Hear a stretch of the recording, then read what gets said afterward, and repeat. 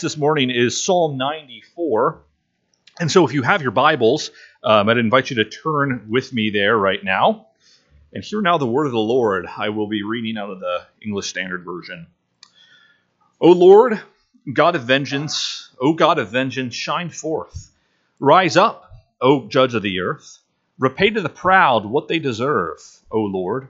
How long shall the wicked exalt? They pour out their arrogant words. All the evildoers boast. They crush your people, O Lord, and afflict your heritage. They kill the widow and the sojourner, and murder the fatherless. And they say, the Lord does not see. The God of Jacob does not perceive. Understand, O dullest of the people. Fools, when will you be wise? He who planted the ear, does he not hear? He who formed the eye, does he not see? He who disciplines the nations, does he not rebuke? He who teaches man knowledge, the Lord, knows the thoughts of man, that they are but a breath. Blessed is the man whom you discipline, O Lord, and whom you teach out of your law, to give him rest from the days of trouble until a pit is dug for the wicked. For the Lord will not forsake his people. He will not abandon his heritage. For justice will return to the righteous, and all the upright in heart will follow it. Who rises up for me against the wicked? Who stands up for me against evildoers? If the Lord had not been my help, my soul would have soon have lived in the land of silence. When I thought my foot slips, your steadfast love, O Lord, held me up. When the cares of my heart are many, your consolations cheer my soul. Can wicked rulers be allied with you? Those who frame injustice by statute? They band together against the life of the righteous and condemn the innocent to death. But the Lord has become my stronghold, and my God the rock of my refuge. He will bring back on them their iniquity and wipe them out for their wickedness. The Lord our God will wipe them out. This is the word of the Lord. Well, in late summer of 1944, this would have been at the height of World War II, the people of Poland had reason to be hopeful for the first time in a long time because it looked like the 5 brutal years of German occupation were finally coming to an end. You see, in the late summer, early fall of 1944, the Soviet forces to the east were on the move. They were closing in on Warsaw, the capital of Poland, and the Poles in Warsaw could begin to hear faint sounds of gunfire and artillery in the distance. And so things were beginning to look up for the people of Poland. And with news of the Soviet advance, together with radio encouragement that they were hearing in Warsaw from the Soviet Union, encouraging them to rise up against their German occupying force, and that aid would be provided if they were to do so, the underground Polish army decided now was the time to rise up. The time was ripe, and to rise up and push the Germans out of Warsaw and out of Poland for good. And so on August 1st, 1944, that's exactly what they did. In what's known as the Warsaw Uprising, the underground Polish army in Warsaw rose up and successfully drove the German forces out of many of the pockets in the city. Things were looking up for Poland, but victory was short-lived because just 2 days later, the Germans struck back with a vengeance. Himmler, who was one of the most powerful men in the Nazi Party, apparently ordered that Warsaw be razed from the surface of the earth after that happened. When German reinforcements slowly started to trickle in to the city a couple days later to quell the uprising, that's what began to happen. Not only did those who bore arms against the German occupying force suffer, but so too did the average Polish citizen, regardless of age and regardless of gender. It quickly became apparent that the resistance was going to fail and that a heavy price would be paid in the process. But to make matters worse, to cap off everything that the Polish people went through during that time, in their moment of desperation, the Soviet forces who had been closing in on the city all summer, the same Soviet forces who promised them aid and support should they rise up against the German occupying force, suspiciously paused their advance just outside of Warsaw. Ultimately, they weren't going to help the beleaguered Polish home army in Warsaw, and they even refused to let British and American planes resupply the beleaguered militias in the city. Instead, the Soviets calculated that it would be far more advantageous for their interests to let the Germans and the Poles have at it. and to go in only after every side has devastated the other. In the end, the Poles in Warsaw, who had hoped that they could rely in the summer of 1944 on the Soviets to come to their aid in the hour of need, were duped. During the 5 years of occupation by German forces, they were treated horribly, and then to cap it all off, they were used as cannon fodder in the Soviet Union's plans for conquest. Well, I think there's an analogy in this historical event that happened so long ago to how we as Christians sometimes view God, especially amidst our pilgrimage in this often unjust, cruel, and sinful world. That is, when the church is beleaguered by oppression from the world, from sinful flesh and the devil, what the Heidelberg Catechism calls our three sworn enemies, and it seems like whatever we do in the face of that, we just can't get a win. How many of us have wondered, particularly in our more frustrated moments, whether God is more like a cruel, idle, and self-serving tyrant rather than the benevolent, all-loving, and powerful king that the scriptures declare him to be? When we see the church suffer at the hands of evil, wherever that evil might arise from, are we prone to view God as a God who fails to uphold his end of the bargain as we make our way through this world? Well, these are some questions, I think, that swell in the hearts of many Christians who face injustice in the world. And yet, fortunately, the scriptures are also not silent on these issues. Because in our psalm, we're reminded that while justice so often seems fleeting, and the church regularly suffers at the hands of her enemies, that we have a God who promises to come to our aid in our hour of need, and promises to vindicate his people. So our big idea this morning is this: the Lord of vengeance will vindicate his people. And as we, as the church, await for that to happen, our psalmist gives us three instructions. He instructs us in three ways for how to wait well until that day arises. First, he calls us to pray to the God of vengeance. Second, he calls us to wait well for the God of vengeance. And then third and finally, he calls us to hope in the God of vengeance too. And so first, pray to the God of vengeance. This is our first point, looking at verses 1 through 7. Now, like many of the Psalms, when we read through the Psalms and we study the Psalms, we have little idea, really only a vague kind of speculation about what might have generated the composition of this Psalm, or of many of the Psalms historically speaking. But whatever the injustice that prompted the psalmist to pray what he prays, specifically in verses 1 through 7, our passage, that's exactly what he does. He prays for justice to be done. And in doing so, he instructs us where to turn and what to do when the church is faced with injustice in this cruel, harsh, and unjust world too. So first, look at how the psalmist addresses God.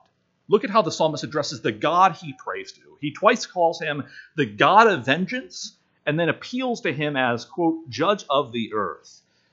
Now, in our sanitized and affluent culture, I bet that this probably isn't the way that we often think of addressing God. Perhaps this kind of address even comes across to you as the stuff of a hellfire and brimstone fundamentalist preacher. Because if we had it our way, I'd bet that we tend to address God more like God of love or Father of outcasts. And to be sure, those are appropriate ways of addressing God too. But in appealing to God the way that our psalmist appeals to him, he's reminding us of the fullness of who God is.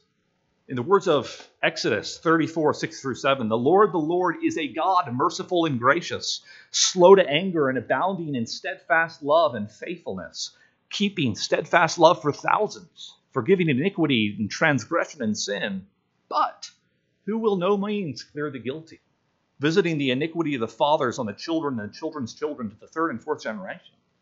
Understand that we just cannot divorce God's wrath from his being and have the God of the Bible. But when we think about that, neither would we want to do that either. Understand that when we think of vengeance, we often think of vengeance through our own personal experience of vengeance. And we know that for us, vengeance is inevitably at all times wrapped together with our sin. After all, how many of us are prone to call down legions of angels when we're cut off in traffic? We don't see unjust situations as clear as we think we do. And often we imagine that our anger is a righteous anger when very often it's just not. We just don't see unjust situations as clearly as we think we do. And therefore, we have to understand that our experience of vengeance is clouded by sin through and through. But for the sinless Holy One, the God of the universe, we have to understand that his vengeance as the God of vengeance is from start to finish a right vengeance. It's even a good vengeance because God sees things as they really are. He hates sin in a way that we just don't. And then he always acts out of the perfection of his being for his glory. And so it's good then that he's called here a God of vengeance because he cares about issues of justice, and he is in no way indifferent to issues of evil when they arise in the world. For these reasons, the scriptures often tell us that vengeance belongs to the Lord. And in fact, the Apostle Paul tells us, "Beloved, never avenge yourselves, but leave it to the wrath of God. For it is written, 'Vengeance is mine, I will repay,' says the Lord." The scriptures call us from start to finish to leave vengeance in the hands of the God of vengeance, and rather than pursuing our own perverted views of it, our own perverted form of it, to instead join with the psalmist in appealing to the perfect justice and righteous vengeance of God to do so on the church's behalf. But in our prayers to the God of vengeance, who or what are we asking him to pour out vengeance upon? Well, as we continue in our psalm in verses 3 through 7, we hear the psalmist's name the perpetrators of injustice. And they go by many names. In verse 3, they're called here the wicked. In verse 4, they're called evildoers. And then in verse 8, they're called fools. But perhaps more significantly than what they're called is what they're accused of doing in our psalm. Our psalmist accuses them of, quote, crushing and murdering the most vulnerable people among God's people, widows and sojourners and the fatherless. And then, like their spiritual father Lamech, actually boasting about the injustice that they wreak upon the world and upon the church. To make matters worse, these workers of evil are also those who apparently are in a position of affluence and power too. If you look further down in your text, you'll see in verse 20 that these wicked rulers, or they're described as wicked rulers. This is the same people as the fool and the wicked and the evildoers earlier in the psalm. We see in verse 20 that they're described as wicked rulers. And if we were to translate that phrase literally from the Hebrew, it would come out to be a throne of destruction.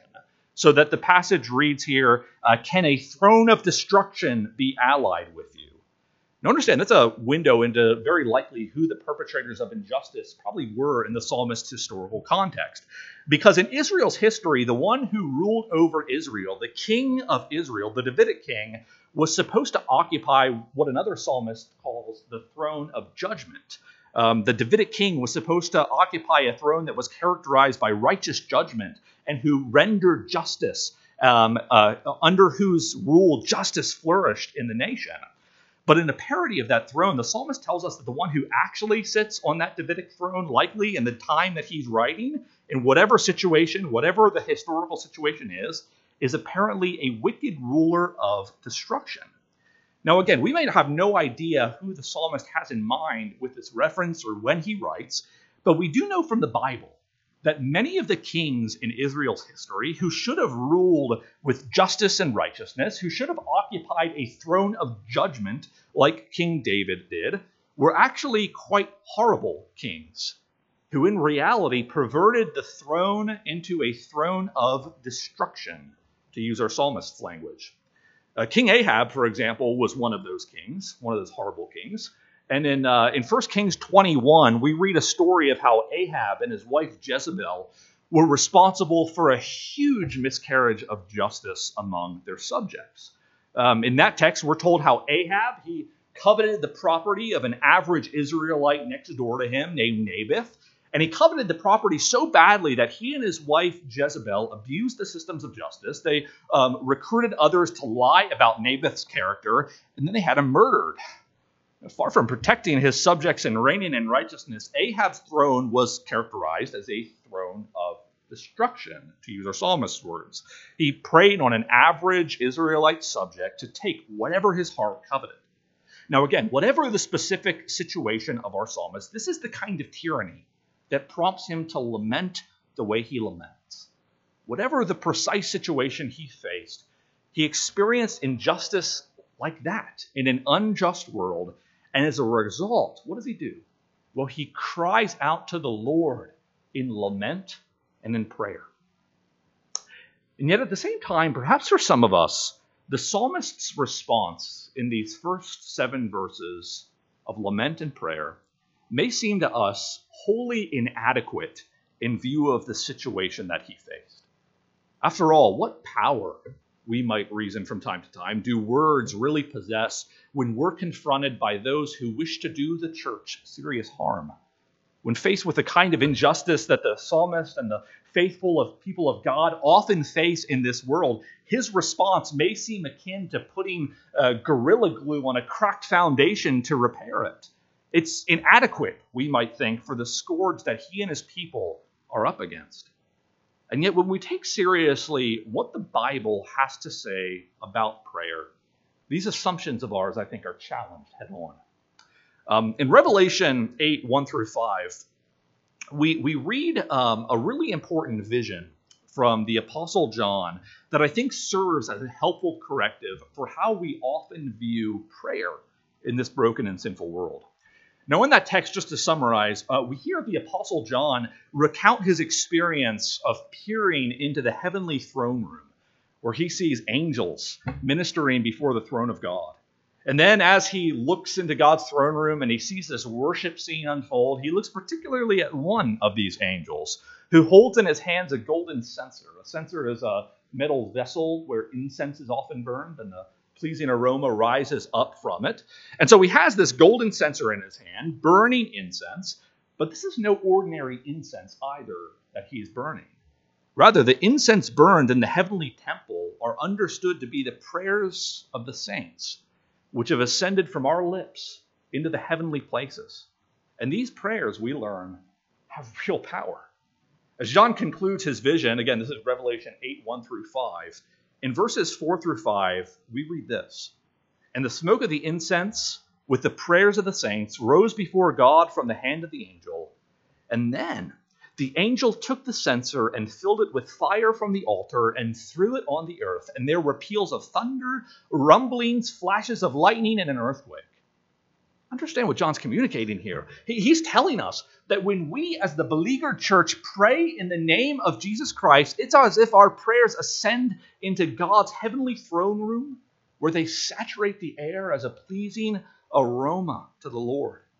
God loves to hear the prayers of his children. He covets the prayers of his church, even as we lament our 3 sworn enemies on this earth.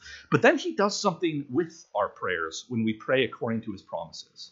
Again, by the end of this vision, what happens to our prayers? Well, they're thrown back upon the earth with fire, and cosmic upheaval results. In short, John is telling us here that the prayers of the church are no last resort of a beleaguered people. This isn't some case where we're hoping against hope, and all things being lost, we throw up a prayer as a last resort. Rather, prayer, according to God's promises, carries real power. Now, to be sure, our prayers never change God's mind. They more often than not change us. But when we pray according to God's will, God uses our prayers as a means of accomplishing his divine purposes. These are words mediated by the Spirit when we speak them that contain real power. And so how then do you respond to injustice in the world? Is it your first thought to fantasize about how you're going to get equal with those people who render such injustice? Or is it your first response to drop to your knees in prayer? When news spread in Persia that prayer to anyone but Darius was forbidden, what do we find Daniel doing?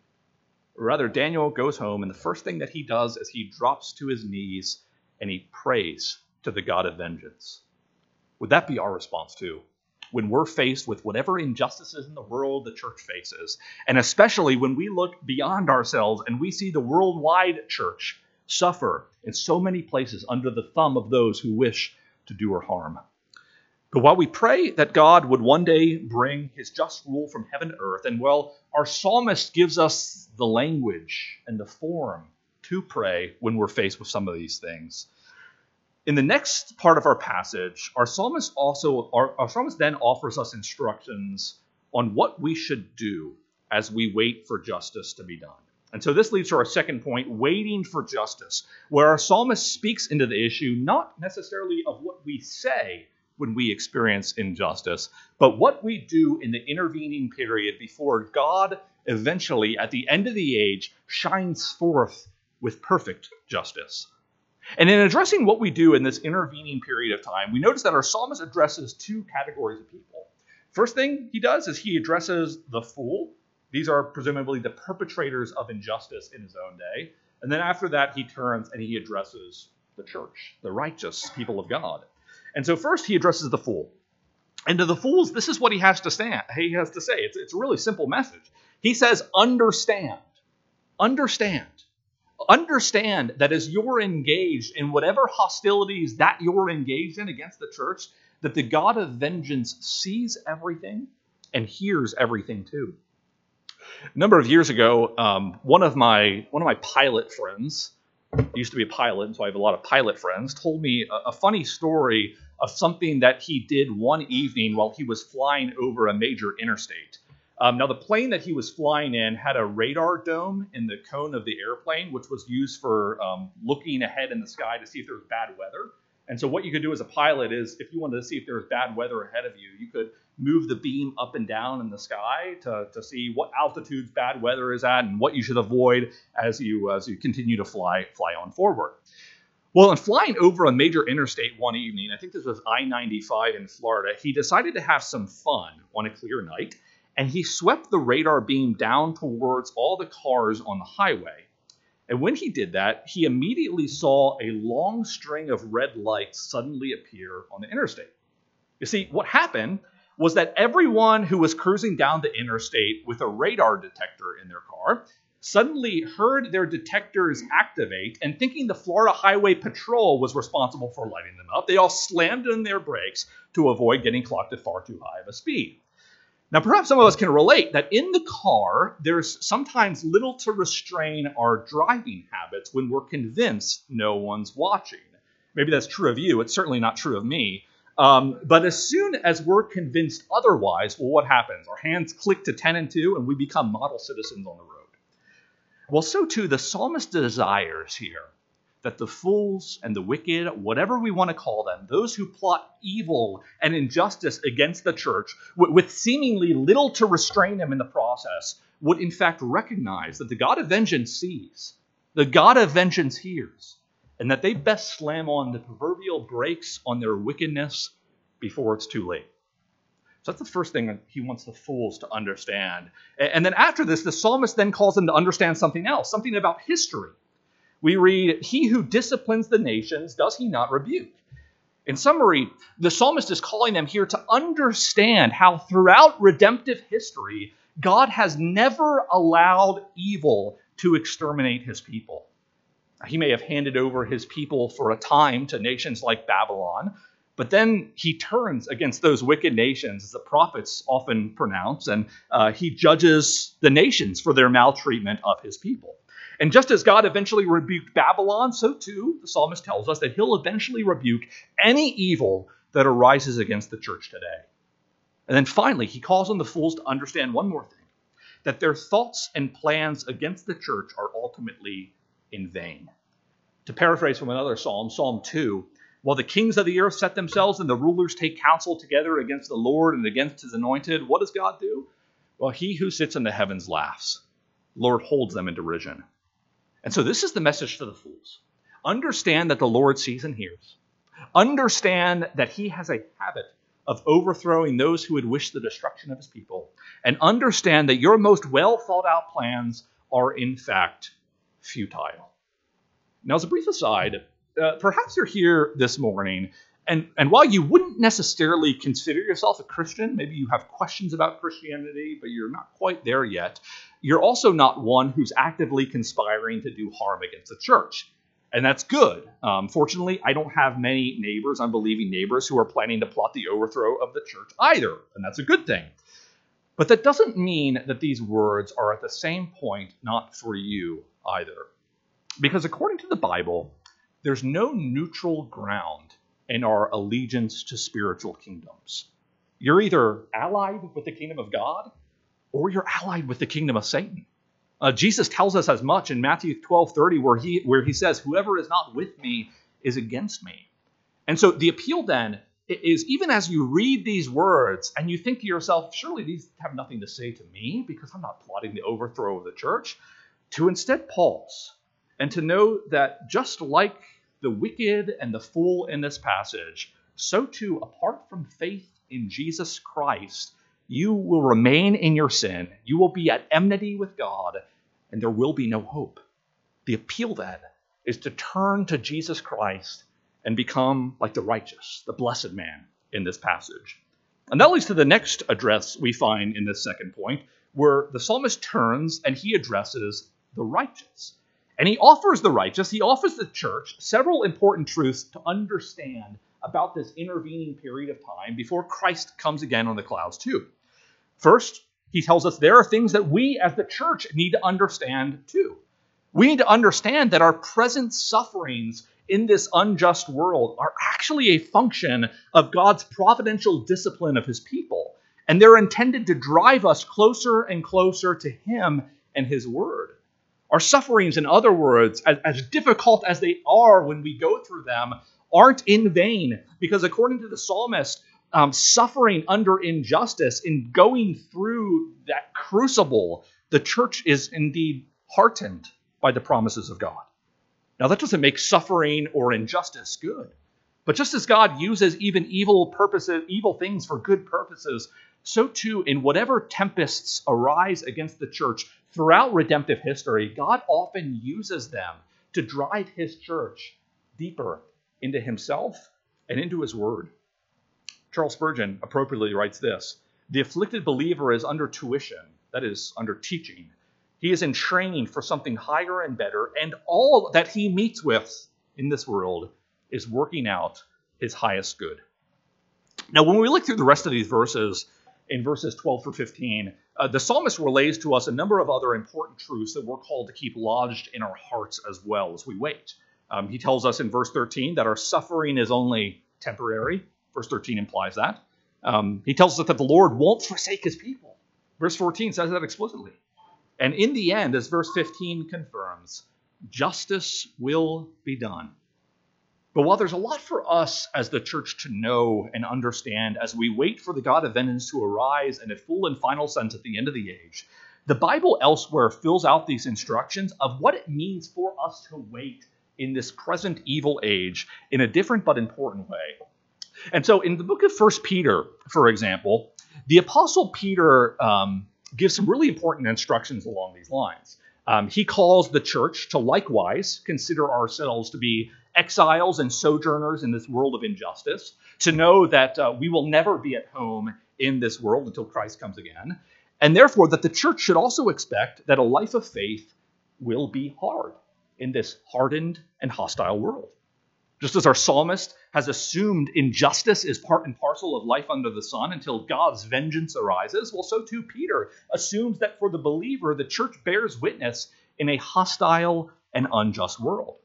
And yet, while setting that tone throughout 1 Peter, the Apostle Peter also gives very helpful and very specific instructions for the Christian citizen as he relates to his leaders. Specific instructions for the Christian servant who serves unjust and cruel masters, and specific instructions for a Christian wife married to an unbelieving and unholy husband. And in each of these situations, the vulnerable people of God, the vulnerable believer, is called to assume a very ordinary and very humble posture of submission. Now, to be sure, we should qualify what that looks like in each of those situations. For example, should the wife of an unbelieving and unholy spouse submit herself blindly to physical abuse? Well, of course not.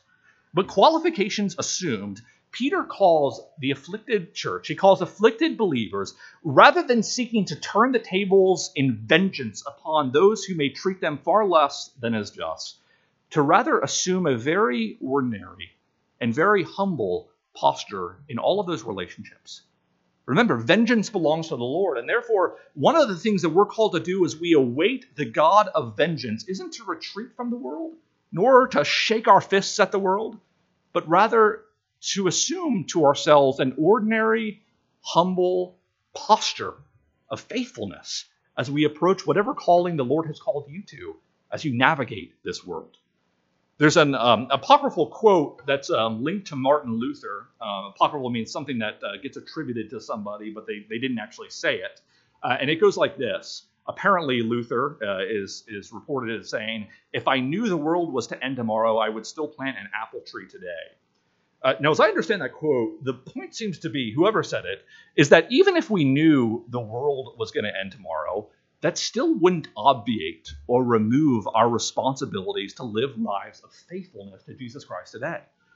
Understand, friends, that we don't know when the God of vengeance will arise, even though plenty of charlatans claim otherwise.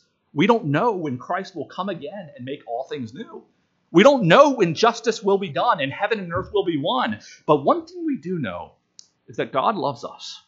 We know that God won't forsake us. And we know that God calls his people to live very ordinary lives of faithfulness, regardless of whether that day is tomorrow or 2,000 years in the future. And so, in short, waiting well in the promise, waiting well until the God of vengeance arises at the end of the age, requires that we first and foremost saturate ourselves in the truth of who we are and who God is. But then it also requires that we pursue our very ordinary responsibilities, whatever they are, with faithfulness and humility in the process. But just as we're instructed to appeal often to the God of vengeance, that was point one, and wait well for the God of vengeance, that was point two, in the final part of our psalm, we're then called to hope in this God of vengeance. So up until now, the psalmist has engaged us, for the most part, if you're looking at your text, in the third person. But in our closing verses, beginning in verse 16, he gets a little bit more personal in that now he recounts how the God of vengeance, so again, the same God we pray to, the same God for whom we wait, is also the same God who has proven in his individual life to be a great help throughout the entirety of it. First, the psalmist recounts to us, beginning in verse 16, a story of how the Lord sustained him in his own personal experience when there seemed to be little hope. He tells us in verse 17 that if the Lord, in fact, hadn't sustained him, there would be no one else who would have been able to do so. In verse 18, he tells us that had the Lord not held him up, his foot would have given way. Now, this is a typical expression in the Psalms that signifies the overwhelming flood of despair and doubt that can sometimes trickle into the hearts of God's people. But even when the psalmist thought that he might throw in the towel on his faith because of doubt and unbelief, what happened? Well, the Lord held him up. And then in verse 19, while in the throes of despair, he tells us that it was the Lord who essentially restored in him, to quote Psalm 51, the joy of his salvation. Now, of course, if we don't know who wrote the psalm or when it was written, it's impossible to say very much about the specific situation that he recounts in these verses. But fortunately, that doesn't mean the main point's lost on us. Because he's telling us that when all hope seemed to be lost, and it seemed as if injustice and evil in the world would speak the final word, that the Lord sustained one of his sheep and showed himself to be the God who loses none of his people. In the world of zoology, there's a group of animals known as the Lazarus taxons. That is, animals who were once thought to be extinct, but who then made a sudden reappearance. So, for example, there's a bunch of them. The New Zealand takahe, this red-beaked flightless bird, was thought to be extinct for 50 years before it was suddenly discovered in 1948. The Bermuda petrel is another, who's a nocturnal seabird, was thought to be extinct for 330 years before it was rediscovered in 1951. And there's a bunch more of examples like that. But essentially, when the scientific community effectively wrote off a number of species, a Lazarus taxon comes when they suddenly rediscover that the species is indeed not extinct. Well, understand that throughout the world and throughout the history of the world, there have been many places and many times where the church has likewise seemed to many outsiders to be extinct. Many places where, because of a confluence of persecution and little missionary activity, the church seems to be altogether absent. And of course, those are situations when we encounter them today even that call for our prayers. But while efforts have always been made in the history of the world to extinguish the church, we find time and time again that the church never disappears. Rather, for 2,000 years, the Lord has sustained his church, and he will continue to do so, even raising up the church in places where she presently seems to be completely absent until the end of the age. In this intervening period, then, as we wait, or as we pray, rather, to the God of vengeance, and we wait for the God of vengeance, we also place our hope in this same God who promises to sustain each and every individual Christian in their faith, in their pilgrimage, and more broadly, promises to preserve his church until his coming vindication. And as we approach the closing verses in our psalm, the psalmist leaves us with precisely that promise, namely that the one who sustains us will, in the end, vindicate his church.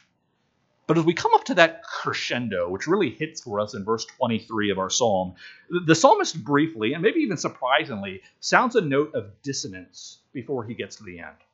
And he reminds us that while we can trust that God will sustain his church in this world of injustice, the wicked rulers will very often band together to condemn the innocent to death, literally as verse 21 says, to condemn innocent blood. Now, this is a tragedy that the persecuted church faces in every time and in every age in church history. But in its most tragic form, well, this took place 2,000 years ago, when the only perfectly righteous and innocent one, Jesus Christ our Lord, was condemned to die a sinner's death. Now, the word condemn in this passage literally means to declare someone guilty. And the greatest miscarriage of justice ever known to man. We experience injustice in our lives and we get really upset about it, but the greatest miscarriage of injustice happened 2,000 years ago on the cross with Jesus Christ. Jesus, the perfectly innocent one and righteous one, was condemned to die on a cross, a sinner's death. He was, as we'll confess later in the Apostles' Creed, he was crucified and he died and he was buried. But then Jesus Christ our Lord was vindicated in the resurrection. He was shown to be who he claimed to be. And because of Jesus' finished work 2,000 years ago, we have hope that in Christ and only in Christ, we who have been justified through faith alone will also be vindicated at the end of the age too. It may be that the church walks through a fiery furnace of persecution first. That's what's happened throughout world history, and Jesus himself tells us that that's what we should expect. Jesus promises that if the world hates you, it hated him first. If they persecuted him, they will persecute us. But in the end, we know that Christ will deliver the kingdom of the Father after destroying every rule and every authority and power. In the words of our psalmist, the Lord will bring back on them their iniquity and will wipe them out for their wickedness. The Lord our God will wipe them out. Friends, the same God who called us out of our own folly, out of our own sin, who pulled us away from the edge of the pit that we were digging for ourselves in our sin and called us to his Son and our Lord Jesus Christ, is the same God we hope in right now, who will one day come again and bring all things to right. But as we prepare to wrap up, let me leave us with one takeaway, one thing to consider as we prepare to leave and then, or I guess first and foremost, come to the Lord's Supper and then eventually depart this morning. And that's this: learn the language of lament in the present. Learn the language of lament in the present. So earlier in the text, the psalmist cried out to the Lord. He said, "O Lord, how long?" Now this is what we know as the language of lament. And it's language that's scattered all over the scriptures. Even the saints in heaven, according to Revelation 6:10, cry out from beneath the altar, "O sovereign Lord, holy and true, how long before you will judge and avenge our blood on those who dwell on the earth?" When we face injustice or rejection or grief or wickedness in any form directed at us for our faith, there are several ways that we could respond. Some of us might choose to bury our heads in the sand and do anything so as to not face any kind of injustice in this world. On the other hand, some might fight back by firing off a tirade on social media and waving our fists at the world. But a biblical answer is quite different from either of those two approaches. And one of the biblical answers in dealing with these things is to lament. When we lament, we're not just complaining about our lot. Rather, we're bringing our sorrows to the one who can actually do something about them. Lament is the honest, raw, and trusting response of God's people when they don't know what to do, but they trust that there is one who does. So whatever the precise situation of our psalmist, notice that he laments. And in doing so, he teaches us the language and pattern of lament and encourages us that whatever the injustice or ostracism that the church faces in the world, and in whatever age she faces it, the lament of faith should be spoken from our lips too, in the name of Jesus Christ our Lord, who promises that he loves us and promises that he will come again and bring all things to right. Let me pray. Gracious Heavenly Father, God of vengeance, Lord, we very often do not address you as the psalmist addresses you here. Lord, we and as a result, sometimes we don't have a clear view of what biblical justice looks like or what promises to take hold of. And yet, Lord, you remind us of so many important things in this passage. You remind us that though you are the God of love and that you take a loving disposition towards your church, that you also have such a hatred for sin, that you will judge sin when you usher in your perfect, righteous kingdom at the end of the age. Father, I pray that as we consider who you are, that we would pray to you as the God of vengeance as we look forward to the coming of your kingdom at the end of the age, when you will put away all sorrow, all pain, all suffering, and all injustice. We ask all this in Christ's name. Amen.